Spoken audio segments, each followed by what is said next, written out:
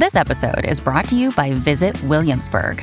In Williamsburg, Virginia, there's never too much of a good thing. Whether you're a foodie, a golfer, a history buff, a shopaholic, an outdoor enthusiast, or a thrill seeker, you'll find what you came for here and more. So ask yourself, what is it you want? Discover Williamsburg and plan your trip at visitwilliamsburg.com.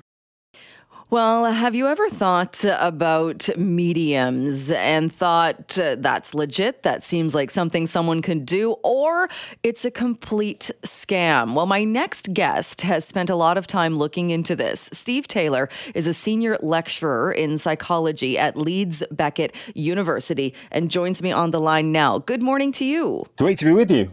This is a rather interesting subject. And before we get into some of the questions and how to really know what we're talking about, what exactly is a medium?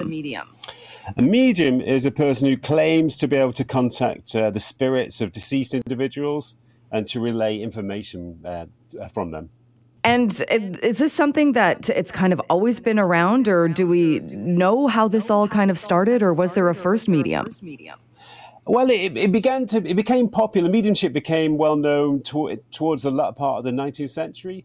And investigators began to examine people who claim to be mediums. But I guess people always claim to, in previous centuries, even previous millennia, people would always claim to be able to communicate with deceased ancestors. So I guess in that sense, it's always been around. So there would be a lot of skeptics and people thinking, this doesn't really seem all that legit. How do you know that somebody is actually a medium and that is what is happening? Well, I used to be very skeptical myself, and I think that a lot of people who claim to be mediums are fraudulent, So I think, if you go down the high street in any city, in England, it's quite popular to have mediums in public houses who hold sessions in public houses, and they claim to be able to give people information.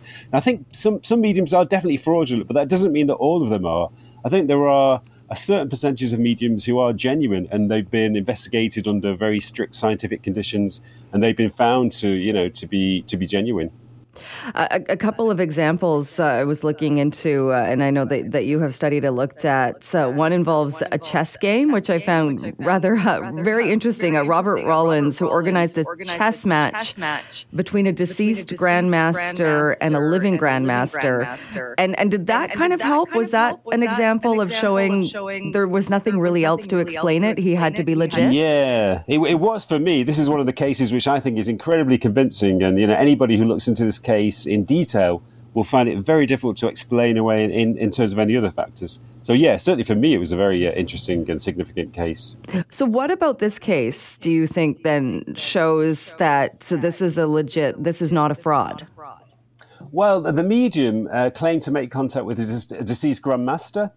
And there was a Russian grandmaster who was living at that time called Viktor Korchnoi, who was interested in parapsychology. So he agreed to play this deceased grandmaster through the medium.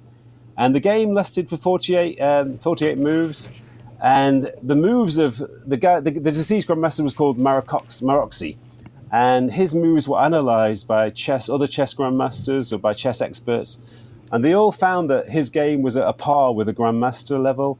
And they all found that the moves of the deceased Maroczy were very similar to the actual Maroczy. At the time, he was the third best player in the world. And bearing in mind that the medium himself didn't play chess, and even if he did, you wouldn't expect him to play at the level of a grandmaster. So the game was examined by Bobby Fischer, who was one of the most famous chess players of that time.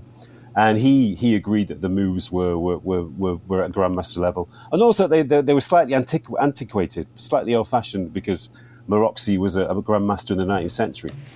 So yeah, it's very significant, and it's very difficult to explain this case in any other way than that the medium did really have contact with this deceased grandmaster. Would that then lead you to believe that if that really is the case, that he was the medium for this chess grandmaster, you could perform a surgery, you could do things that in your life you can't do at all, but if you're a medium, you can then do them? In theory, yeah. I mean, chess is a very precise game, so the information needs to be very specific. So in theory, that would be possible. I mean, nothing like that has ever been claimed. But in theory, a medium could relay very specific information in order to perform very specific tasks.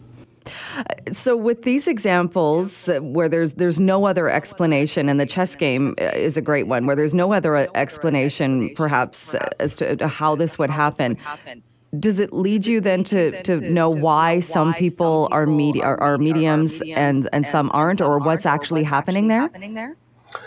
Well, it is very difficult to explain away, and a skeptic would find it very difficult to believe that some people are able to contact or communicate with deceased people. But I think that is the only explanation. I mean, I used to be skeptical about the idea of life after death, but evidence like this convinces me that there may be some form of life after death. And as I say, there have also been very specific, very scientific experiments performed with high-level mediums, which have had very positive results. So for me, I am completely open-minded, and I do believe in the idea that it is possible to make contact with deceased individuals. So in effect, I believe in life after death based on this evidence. When you say some kind of life after death, though, are you talking about and to use the chess example, the Grand Master of chess is hovering above and controlling this person, or it's an energy or something else that's kind of inexplicable? It's very difficult. It's very difficult to comprehend, but there does seem to be a very real possibility that we retain our individuality, at least for a certain amount of time after we die, in the physical sense. So yeah, in a sense, this Grandmaster does still exist in some realm or some domain that we can't understand or that we can't have access to in our normal state.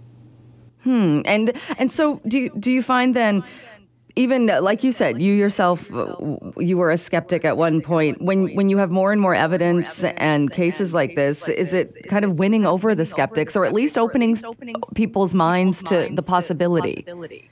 I think so, yeah. I think more academics are becoming open to the possibility of some form of life after death, not just based on mediumship, but also there's a lot of evidence from reincarnation. There are many cases of young children who report very specific details of claimed previous lives. And investigators have examined them in great detail and found that the information is too specific to be fraudulent or to be guesswork. So and there's also lots of instances of after-death communications, which is when people claim to have made contact with people who they've lost, deceased loved ones. So there's actually a lot of different kinds of evidence from different sources. And are you continuing to look at this or study this, or what would you like to look into more? Or kind of what questions does this raise for you? Well, I mean, I collect examples of what are called after-death communications, and it's actually 70% of people who lose their loved ones or people close to them claim to have made contact with them in some form, whether it's through hearing their voices, through smelling very specific things, or whether it's a kind of a vision of them, perhaps in a dream. And in some cases, the deceased individuals, they relay specific information. They give people warnings, all of which is later found out to be true. So my particular avenue of research is these after-death communications. It is very, very interesting. Dr. Taylor, we'll leave it there for today, though. Thank you so much for your time. You're welcome.